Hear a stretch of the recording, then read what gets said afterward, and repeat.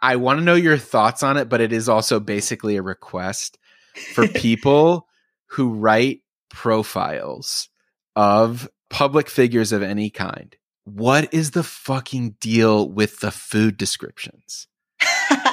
Dude, it always starts with the most boring fucking description of a salad or a meal. It's really, I think it is just like a grounding in like the physical, because it's so easy to think of like a celebrity as someone who's maybe like held aloft from that kind of stuff. It's to like, you know, zoom in on stuff that you wouldn't necessarily think about when you think about this person and their like celebrity image. It's like, well, what's behind that like veneer? So yeah, I guess like humanizing for sure. But it like, I don't know. I can't stand it, dude. Please spread the word. Like let cut it your out. fucking colleagues know that we're watching, that at least one of us is watching. Yeah, because it feels like when someone, you're like reading dialogue and instead of just like said, so exclaimed, shouted. It's like, dog, you don't need to do this. I know that I know you had to meet this person. Just tell me what they think about fucking whatever you're asking them about. I don't know. It just drives me insane. Yeah, I think it is probably a crutch. Maybe it's like just such a trope at this point that people don't even think about it. They're like, well, I read this other profile that does this. So I think so. And because it's also has the effect of, so I can see it humanizing the subject, but it also elevates the writer to describe whatever fucking restaurant they're at or like hotel lobby they're in, as if it's like, it feels like product placement sometimes to be like, totally in the fucking oak stained lobby of the Ace Hotel, right? Blah, it's blah, like, blah. oh, Rihanna stays at the Ace Hotel. Wow, amazing. These tools are for you to use.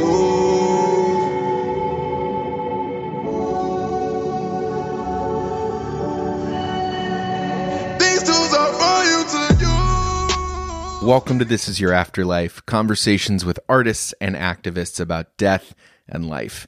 I am Dave Marr. I'm a comedian based in Chicago. I survived a coma 7 years ago, and now I'm asking questions of people like my guest, Sasha Geffen. Sasha Geffen is a music writer, hosts a new-ish podcast called Shattering Gleam, which is based on his book, Glitter Up the Dark, How Pop Music Broke the Binary. Sasha is a trans dude, and his podcast has just goes deep on both the technical aspects of music as well as symbolic and meaning aspects. And I find that a lot of music criticism doesn't do both at the same time, at least in a way that resonates with me. And I would know. My first full-time job out of college was for Pitchfork, so, you know, no big deal. But I would know that. But I genuinely do love music criticism, and I'm very excited to have Sasha on the show. Before we dive into this conversation, I will say that I'm an independent artist. Word of mouth is the only way that I'm able to afford the time it takes to make this show. So if you would like to support me, you can do so in a couple of easy ways. You can subscribe to the show. You can take 30 seconds to write a review in your app. Or best yet, you can go to my Patreon, patreon.com/Dave Marr. Sign up, give me a few bucks a month, and it helps genuinely immensely. I want to thank my Pigeon Level subscribers, Fred Fedewa, Katie Llewellyn, Susie Carroll, and Kurt Chang. And now I just want to present to you this great conversation I had with Sasha Geffen. I grab your whip and take it back to Chi-Town. When I'm in Chi-Town, I treat it like it's mine. What do you hope happens when you die? I feel like I would like there to be some relief from individuality. Like maybe I'm still attached to consciousness as like kind of like a pinpoint of like awareness, but I can kind of like ease out of all the particularities of like me as an individual. Like maybe it's something like my memories, my personality, like everything that is like kind of makes up like a person. I can like kind of go back into, or like flex, like a muscle flexing sometimes if I feel like it. But when I don't feel like it, I can like kind of let that go and maybe rejoin, I don't know, the collective consciousness or God or whatever, like whatever you want to call it. Just the, I don't know, amalgamation of like all things that have consciousness that kind of permeates the universe. Like just kind of get to be more diffuse and less constrained to individuality, I think. Is that, I had another question, but it like totally escaped my mind as it occurred to me, and tell me if I'm like projecting or like reducing, but that feels like a trans narrative. Maybe. Is it? I think it's linked. I think okay. It's like for me, definitely like transness and being connected to other people is linked, and maybe like spirituality or like being connected to something like greater than yourself. It's like kind of, I don't know, it's like a pinhole that you go through, because I feel like transition can be like very individuating and like very personal and like condensed in that way. But then you kind of go through it, and on like the other side of that pinhole, it's like way easier to connect and like fan out to like the world at large. You kind of, there is like a little bit of relief, I think, from like having to be a specific type of person with like a specific narrative. Right. I would imagine it's like a letting go of certain identities, like certain types of identity. Yeah. And then depending on which way you go, either overly clinging to other aspects of identity, or, and it sounds like this is in your work and your life, the thing you're super invested in is the like transcendence of, you're not just trying to go from one, like, yeah, breaking the binary. Like you're not trying to go from one binary to another binary. It's like, it's not like square peg, round hole. It's like, this is goo. There are no holes. You know what I mean? Am I right? Or like, I don't mean, like, I know I'm like cis white guy, like for like projecting here. I get it's a bad look, but I'm trying to like, no. I appreciate to feel it out. Like, I don't know. I appreciate your like curiosity about it, because I mean we all do gender, right? Like cis people also do gender, so it's like not something that trans people have like exclusive hold over. But yeah, I think that's accurate. It's interesting though, because I think when I was like a lot younger, I was kind of attached to this image or feeling of like wanting to be disembodied and like not wanting to have a body, and like transcending gender by just becoming like vapor basically, or like becoming like ghostly. And now I feel like I'm a lot more invested in kind of like how that transformation can happen on like a somatic level, like through the body, not like apart from it or away from it. What things make that happen for you somatically? I mean, like learning how to like exercise is like a big one. It's maybe like kind of a basic thing, but just like moving my body in a way that's like intentional and connected. I was kind of like a sickly kid and was not ever like good at sports or like being physical. With like something specific? When I was really young, I had like really huge adenoids in my head. So I couldn't breathe through my nose. So I just like couldn't like run really well. It was just kind of like, it wasn't like. Adenoids are like a sinus thing? Yeah, kind of. They just, I don't know. Okay. I don't know. They're, somewhere in there. Same general region. I know they took them out when I was like 7. They do it through like forceps, just like going up your mouth, I think. Basically, they just kind of tug them out. What the? Yeah. It's like nose, like tonsils. Yeah. Like kind of. Fuck. Yeah, yikes. It was weird. Okay. It was weird. Like, Sorry, continue. I didn't want to like let that slip by though. Yeah. They just yank some fucking shit out your nose. Yeah, well, I was under anesthesia, so I wasn't there. I wasn't awake. Yeah. Sure, they conked me out, and then like, but they didn't have to like cut anything. It's just like through the mouth, right? Like yank them, harvest the adenoids. I don't know, man. But it just like, that and like the recovery from that surgery just like made things like running, swimming, like normal kid stuff a little bit harder. I was also like always small for my age, which like made things difficult in like competitive sports or team sports. I don't know, like all the shit that they make kids do, like very, very young. So I think I just like identified away from my body for a really long time. Like in high school, I think that's like part of why I went to like theater. It was like, I don't have to really be embodied for this in the same way, or it's not like strenuous or like a show of like, which is funny because like good theater is like one of the most embodied things. Totally. Yeah. Well, I did it badly, I think is the thing. Sure. Cause it is. I think like good acting, it's like, you really do have to like know your body and be able to like use your body in specific ways. And like, that's something that I can like understand a lot better now.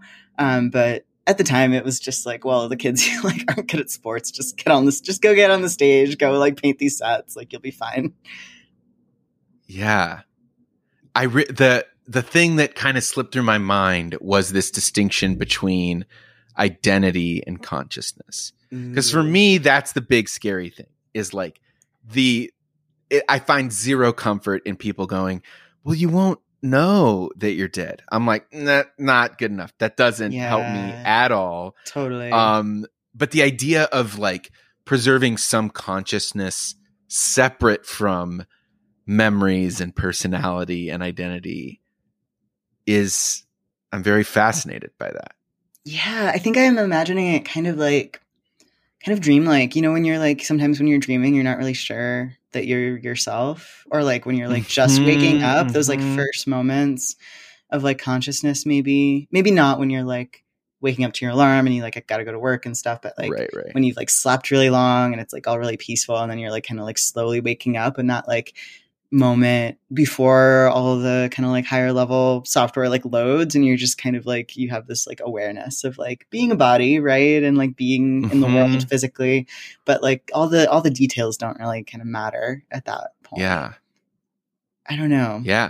But I don't know. I don't know if that's possible. I mean, I think there's like some philosophies and schools of thought that say it like very much is, and that like consciousness is just like all around, and you know, it's not that there are like individual consciousnesses in like different bodies, and they're all separate from each other, and like once you die they just like extinguish. You know, there's a lot of thought that's it's like the ocean and you're the wave, or like the bubble, and then you like rejoin, and I find that comforting. And I think like, I don't know, there's like when I feel very connected to other people, I kind of like feel that a little bit. And sometimes that's in like musical settings, like at shows where everyone is like really plugged in and like really invested in like what's going on. And like the artist is clearly like very responsive to what's going on in the crowd. It kind of feels like there's a little bit of a blurring of the edges between people there. It's so wild to think of that as like a performer's craft, because it's not a thing you can really plan to be like, I'm going to go out and I'm going to dissolve the boundaries between consciousnesses. You know? Totally. But like, if you're doing it well, you do it. You can. Yeah. It's like, you can't just jump to that, right? You can't just like do that on purpose. It's like, it takes a lot of like perceiving, I think, and like being present with like the people who are in the room with you. And like, I think even if you do your best, not every crowd is going to get there necessarily. Like, for sure. Sometimes you're just in the wrong space, or, you know, booked on a festival where no one really knows what your deal is. Like I've definitely seen artists struggle with that, for sure. And I think that's just part of being a performer, really any kind of artist, is like sometimes you just aren't matched well with your audience. But when you are matched well, when you're all kind of like in sync in that way, it can just open up a lot, I think. Hey, it's Dave.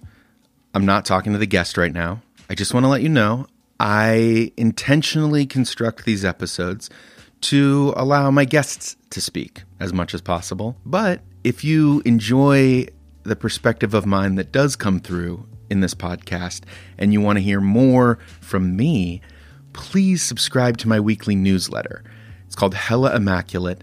There is a link in the show notes that you can click and sign up right away. You can also go to my website, thisisdavemarr.com. What you'll get is every week an essay from me and basically a mood board of links, sometimes mutual aid fundraisers and music that I recommend. It's like we're in a conversation and hopefully I'm sharing cool stuff with you. I'm either your cool friend or your slightly anxious friend, probably both. Anyway, if you like hearing from me and you want to hear more, subscribe to Hello Immaculate. Thanks. And now, back to the conversation. Well, you've heard the show. So the thing I'm presenting you with is the relive one memory prompt. Yeah. The idea that in the afterlife, all your memories are intact, but you're given the chance to choose just one that you can fully drop down into and relive to the fullest extent whenever you want. If you had to choose one, what would it be? So when I drop down in, am I kind of like exactly as I was in the memory? Like, or do this I is where I'm not legalistic about it. It's up to you. what are the rules? Tell me the rules. It's a hypothetical. Yeah. But whatever you need to answer the question. It's up to you. Okay. Cool. Because I feel like if I could like drop down into a memory, but kind of have be more how I am now, or more of how I want to be in the future, I might choose seeing Sophie perform in LA, like performing songs from her album for the first time live, that kind of like debut before the album was announced, like before a lot of these songs came out. There was this full kind of show to debut them. When would this have been? This was October 2017. So a little over 4 years ago. And the album is like It's Okay to Cry is on the album. Yeah, right? That's the opener. Does she just have the one album? Yeah. Yeah. Okay, she put out a singles compilation a couple years before that. Sure. Okay. But, so it's before the album comes out. It's in LA. Are you living in LA at the time? No, I've just moved to Denver like a couple months ago, maybe 4 months ago. Okay. But I get flown out to profile her, to interview her. For Vulture. And I was supposed to see the show before I talked with her, but it got canceled or postponed last minute because there was some issue with the venue, some like legal issue. It's like part of this like Red Bull Music Academy month-long festival, like LA takeover kind of thing. And they were going to have it in one venue and it didn't work out legally. So they had to postpone it by like a week, I think. So I ended up interviewing her like a week before that. And then a week later, I get to go see the show and like actually like see some of what like we were talking about. And I think it was on Halloween. I think it was the 31st. And that's cool. It was super cool. Is this the show that like I've seen the clips on Twitter of like there's these like big columns of light that are like flashing while the bass is like pounding really intensely? Maybe I'm describing every Sophie show. I have no idea. But it was. Sorry, my dog is jingling. I apologize. No, it's all good. love a dog jingle.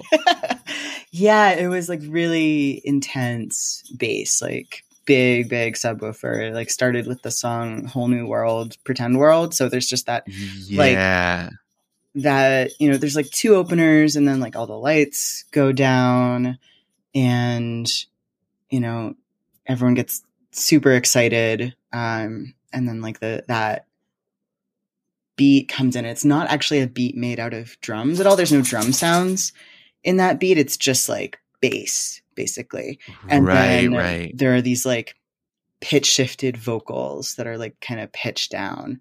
Whole new world, like that. Yeah, kind of exactly. Yeah. Exactly. Okay. And so it's just that, and like the words "whole new world" kind of like flash on the screen in the Sophie font. And then she and like her two dancers collaborators like come on and are like dancing and lip syncing to it. And it's just like this full kind of like sound overload, like just feels like the whole room is like vibrating with it. And was the interview particularly lengthy or unique or intimate? It was long. We had dinner in Los Feliz, I think, at this like Italian restaurant, and talked for maybe like 90 minutes, like on the tape, like during dinner, and then like went out, and you know, I kind of like expected her to go home, like to wrap up, but we just kind of like stood on the sidewalk and just talked for another like half an hour and a half, like 2 hours. So just like off the record, like not being recorded. Like I think some of it made it into the piece I ended up writing just because I remembered it, but it was like totally like informal, just like, I don't know, just got to be curious about each other in this way that felt really genuine and like raw and wonderful. Like she was like a person who I think was very genuinely curious about like just about everybody, you know, just like wanted to know what people were like, what made them tick, what they cared about, like how they moved through the world, but like everybody basically that she came in contact with. And so we got to talk about music and like culture and all kinds of stuff. Like, I don't know. I kind of wish I had recorded it a little bit, you know, I wish that I had more of that night. But that was probably, I mean, I think it was like my favorite interview I've done for sure. So did it prep the show for you where you felt like you had a deeper connection to her as a performer, where you're like, oh, in some way I don't know if it's friend, but like new acquaintance or this, you know, oh, we had this moment on the sidewalk and now I'm getting to see her like in her element or something like that. Yeah, I think so. I think it probably would have felt different if we hadn't had that connection, like that opportunity to connect for a little bit. Yeah. It wasn't my first time seeing her. You are very itchy. Sorry. No, it's all good. But it was like the first performance that she did, I think, like after kind of coming out and after starting to use like she, her pronouns in public. Mm-hmm. So there was that element. And I think like I'd seen her twice before, and she kind of had a tendency to like hang in the background a little bit, or like not have like lights right on her, just kind of like have it be more like about the sound and about like the projections, like was like, you know, very much like present and like dancing and like connected. But this was like the first show where it was like more of a stage performance, which was cool. And so, yeah, I don't know. I guess like getting to speak with her in person, like get to know her a little bit, like as a person, not just like as a performer and as a musician, probably added a new dimension to it, I think, a little bit, because she was someone who had been like pretty opaque as an artist up to that point, really kind of let the work speak for itself a lot of the time. And we didn't talk a ton about the music in the interview, just because I think she wanted to kind of like save that first impression. And not talk about stuff that I hadn't heard or like hadn't seen. Right. So I did kind of get to go in like cold a little bit, which was awesome. Cool. That is cool. Yeah. How does being a different version of yourself factor into this? I was like pre-medical transition at that point. Okay. So I had been kind of open about like being non-binary or being trans, but all of the kind of physical feedback stuff hadn't happened yet. So I didn't really have that connection to my body that I have now. And I just like, it would be really cool to get to dive into that memory, like more fully realized or like more fully connected in that way, to get to experience like being in that crowd without so much of a sense of alienation from my body. I think I might have experienced it as more of like a social moment. Like maybe I would have like talked to people in the crowd or like danced more or just like been kind of more in it than I was. Like it was still, you know, really overwhelming and intense and like reconfigured some things for me, I think, for sure. But I would love to try it again knowing what I do now or like feeling the way I do now. Yeah. What did it reconfigure? I think just like maybe it's like the whole album cycle kind of beginning with that show like made me feel a little bit more concretely that like transitioning was possible. It's like, I don't know, I think I asked my therapist about hormones like 5 days after the album came out or something, which was not a connection I made at the time. I didn't think like, well, this album exists, so I'm gonna go like get hormones about it. Yeah. But in retrospect, like looking at it, it's like that all kind of happened at once. And I think like maybe I saw reflected in her some of the own like trepidation I felt in myself, or maybe some of the own like my own like delaying tactics that I had been using to put off some of those choices, where, you know, there were a lot of like stories I told myself about like, well, I don't need to do this to be trans, or I can, you know, find like less quote unquote dramatic ways to like become myself that don't involve like medicalization, or I can just be like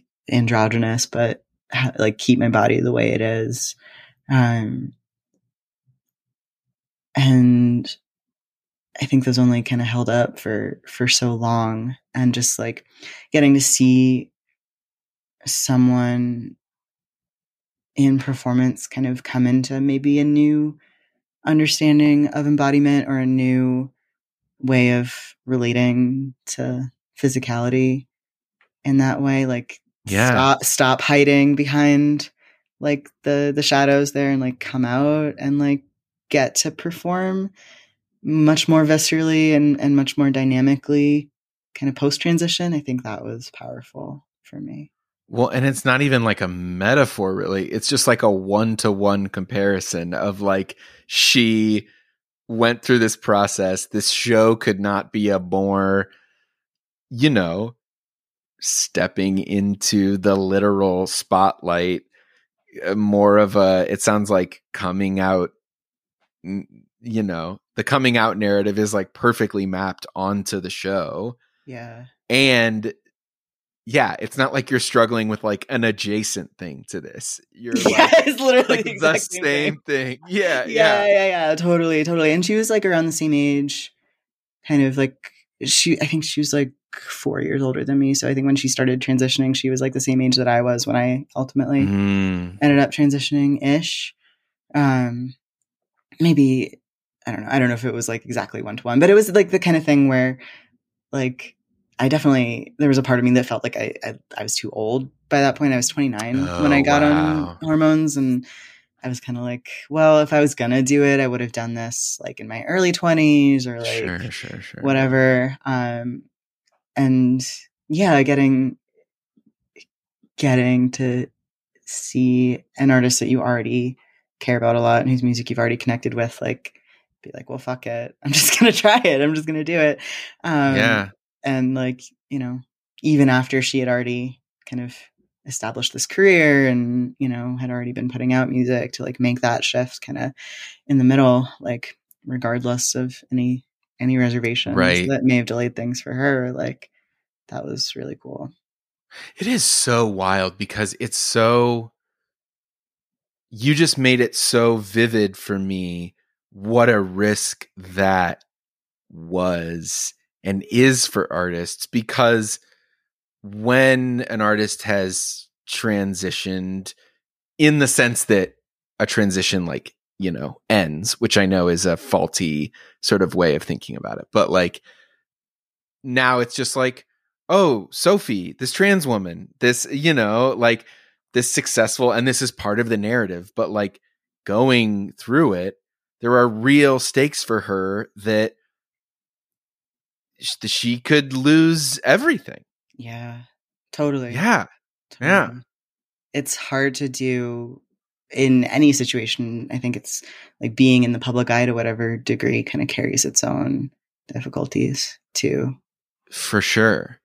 Well, and to go back to you being a different version of yourself at this show, it sounds like it was an especially physical show. Yeah. So how much better, in addition to the social aspects of it, like how much better it would be to like feel connected to your body in the midst of this show that is connecting people to their bodies through the vibrations in the floor. Mm-hmm.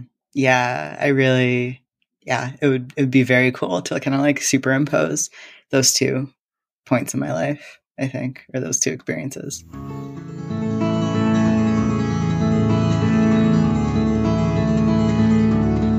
So I want to ask, what's your coma? Having listened to the show, you know a little bit about my shit.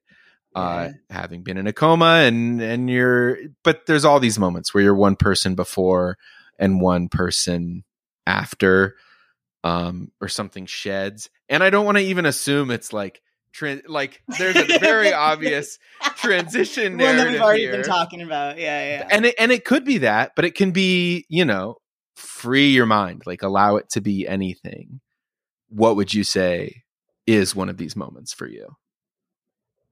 Yeah, I mean, transition is definitely like the big one in Sure. the sense that, like, I mean, like not even just like it's kind of a little bit more like broadcast, you know, it's like something you kind of have to like tell people about and be like, hey, like you need to use like different words for me now. Like that's such a clear shift in a lot of ways.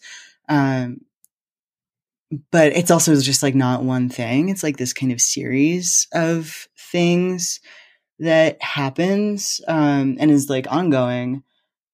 So there's like a couple of them kind of like nested within that big like what one.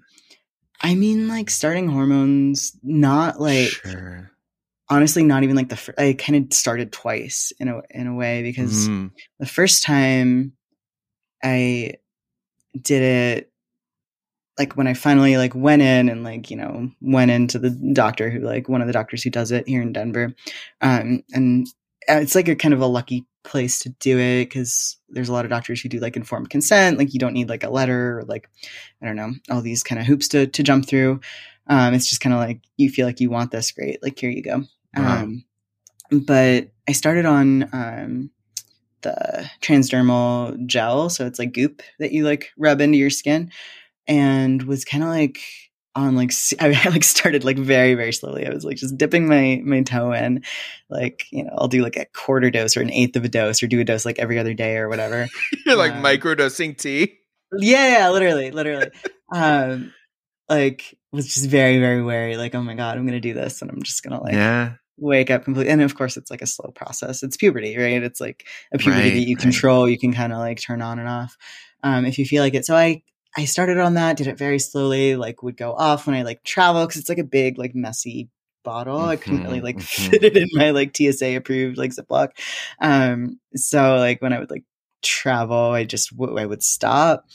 And and so I kind of did that for a year, just this like spotty, like very light, like waiting in, coming out, waiting in. And then a year after that, I like went for my 1 year checkup basically with the hormone doc. And I was like, so this is kind of inconvenient. It's also really expensive, the gel. And if you do the shots, it's a lot cheaper. So I was like, show me how to put this in my body with needles. And they did. And that felt like a sea change more than the first year of trying it. Like all of a sudden my body was like, yes, like finally sure. You're like teasing it. Yeah. This like sex hormone that, I guess like some part of my brain or whatever, some part of my biology or not, it just felt great. Like, like there was something that was like finally satisfied. I don't like know the mechanisms of all this stuff. And I don't think it matters. But I just like, there was this like kind of calm, this like ocean of calm just like opened up, and it was like, all right, this is it. Like, this is how it's supposed to feel to like be alive and to be a person. And is it like it's like like, do you think if I like isolated you at any point, like 22 or 14 or whatever, that I would see a more like fidgety, nervous you? And now, like, do you think it's visible, or does it feel that visceral, at least from the inside to you? I think you could see it. I think it was probably like pretty obvious in some ways to most people that knew me that like something was off, something was wrong there. Yeah. Like it kind of started with like my first puberty when I was like 11, 12, where I was like a pretty outgoing kid. I think like by nature, I just like kind of popped out like pretty social, pretty outgoing. And then around the time of like 7th grade, and this is probably like a pretty common experience for a lot of people, but something just like shut down for me where I was just like, I don't know how to talk to people. I do not know how to socialize. Like things that seem to come fluidly to other people when it comes to like relating to each other just like do not seem to be there for me. I'm just kind of like frozen and terrified and not really sure what's going on. And some of that is just like, I don't know, going to a new school, and like puberty is like stressful, I think, for most people. But it definitely seemed like very pronounced, and, you know, there was no, I think I had inklings of like what it was. Like I was definitely like on message boards at the time, kind of like looking stuff up. It's like, oh, like transsexuality exists. That's how interesting, you know? Like, yeah. Because what era is this, right? Like for me, it was like, this is the, I mean, not that I was exploring anything as like, you know, as like a suburban white boy. I was like learning about the roots of the ska music I like on like Angel Fire websites. But what was this? What was it for? Was it like, what era was it? It wasn't quite Tumblr era. No, it's pre-Tumblr. It's kind of like message boards. Like, like I was on message boards for bands I liked. And I guess I don't know. I must have like gone down some rabbit holes. I just remember it was like 8th or 9th grade, like seeing a picture of a trans boy for the first time, I think. Like another teenager who had like just a random picture. Yeah, it was just on some message board. And he was like, this is what I look like. Like I'm trans, like pre everything. Wow. Like, he had like short hair and was like very open. And that I think was like the first time that I understood transness as kind of, on a dimension separate from like sexual, not completely separate, but not dependent on sexuality. I think like the narratives that were very common was like trans men are like lesbians that are so lesbian that they become men or whatever. Or like you can only be into women, you know, if you are a trans man, like you transition to become straight, basically, was like the narrative. Right. And this dude was like, yeah, I like guys. And I was like, whoa, you can do that? Like you can be like gay or bisexual and like be a trans boy? Like incredible. Right. Who knew? So yeah, I like, it's so weird that it's like, you know, I just have this like image in my mind of this like kid, and it's like I have no idea like who he is, or like I hope he's doing great, but like that, right, that's so sweet that like he, without even knowing it, was just a beacon for you. Yeah, totally. What other little micro changes are there? You mentioned like testosterone, or maybe is it just T, or are there other hormones? No, I mean, I did. Oh yeah, for hormones, it's just T. It's just one Okay. and done. Okay. But are there other? Were there not like necessarily medical stuff, but you mentioned like there are other little moments within there. Yeah, I mean, like surgery is a big one. I had top surgery in 2020, right? I got in right under the wire before they delayed everything for COVID. It was like January, dude. 2020. Oh my God. So it was like a bigger one and like a hard one. You know, one of those things where it's like traumatic, like in the moment, you know, but then you like get to the other side and it's like, oh my God, what a relief. Like, yeah, thank God. Finally. But it's hard. It's like a big thing and you don't know what it's going to feel like until you do it. Right. And I'm sure there's like on some level also like a fear of, that's the fucking, you know, from talking to like, I mean, the one sort of close trans friend that I have, like just realizing like how,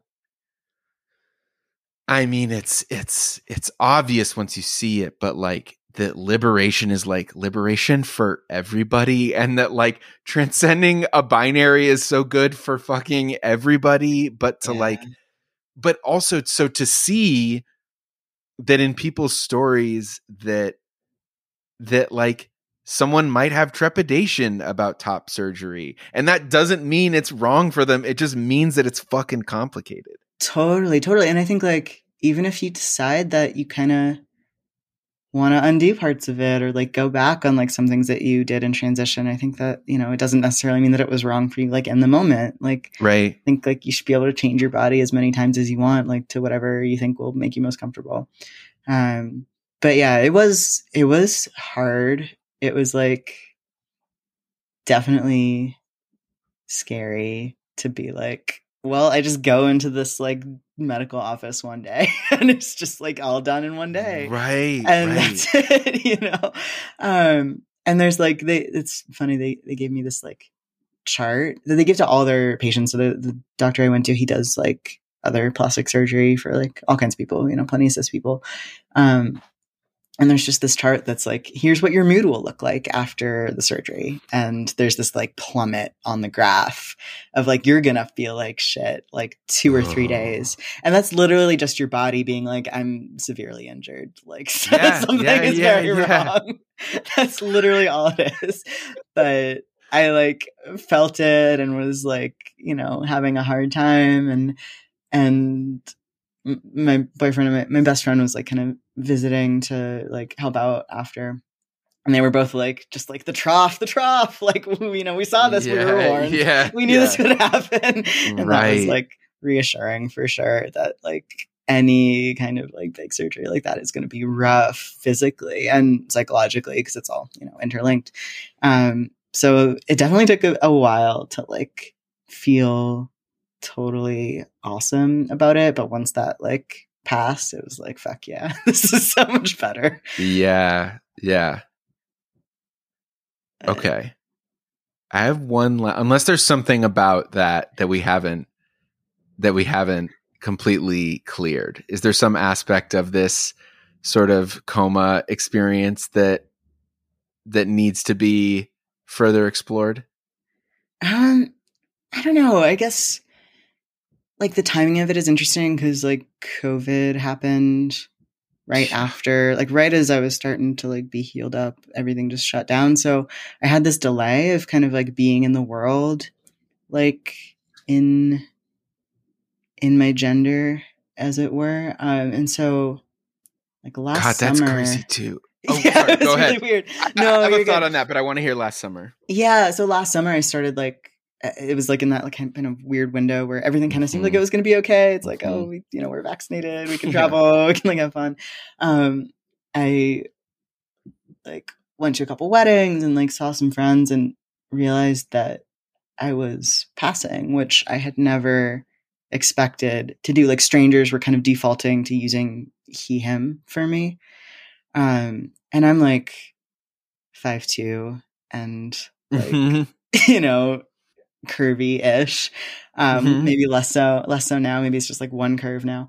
But that was just like not something, it wasn't a goal I had. It wasn't something that I ever like expected to be part of how I related to the world. I just always thought I'd be kind of like a weird little dude that, I could explain myself, but no one would ever, like most people would not really believe me. And then to like be perceived in that way kind of broadly was like a shock and like interesting I'm like, there's a lot about me that's still like pretty clocky. Like I think when I start speaking, some people are like, wait a second, but yeah, that was just like another kind of like wave in this ongoing transformation that was really fascinating. Well, it's funny. It's like the opposite of what I was going to say when you're talking about COVID, because I can, from a very different angle, can very much relate to this idea of wanting to like transcend the body, being some sort of being of pure light and energy. And, because I've kind of in therapy, like the shit that I've been facing is realizing how much of like a head guy I am, and being like still an emotional person and at least like educated enough to I know what it sounds like to be a present person, like I could fake as if I'm more present in the moment than I am, but oh boy, do I just like not want to exist in a body sometimes. Does it feel like a burden? And this is not from a gendered angle. It's just like, and so much of this pandemic for me has been like feeling even more disembodied, to just be like, well, there's nothing to do but plop this thing on the chair and make playlists or watch TV. So you're having like, being out in the world and like passing is, whether correctly or incorrectly, like an embodying experience, that's like opposite of what it feels like. But I can imagine that also complicated recovering from surgery in the pandemic. Yeah. Life's just complicated, man. That's what I'm saying. It's hard. And I feel like our like American culture is not very friendly to like peaceful, healthy embodiment in general. Like, there's this like sense of, there's this like Cartesian split of like, there's the mind and then there's the body, and they're different. And like, you have to, make the body like submit to the will of the mind or whatever, like mind over matter. And that just like doesn't work. It does not lead to good things in my experience. Like, the only way I've been able to go is to try to get this kind of mutually reinforcing feedback loop to try to like heal that bridge a little bit, heal that divide, to like think of my mind as like part of my body and vice versa, and like kind of be in relationship with both in a way that doesn't split them so much. But it's hard.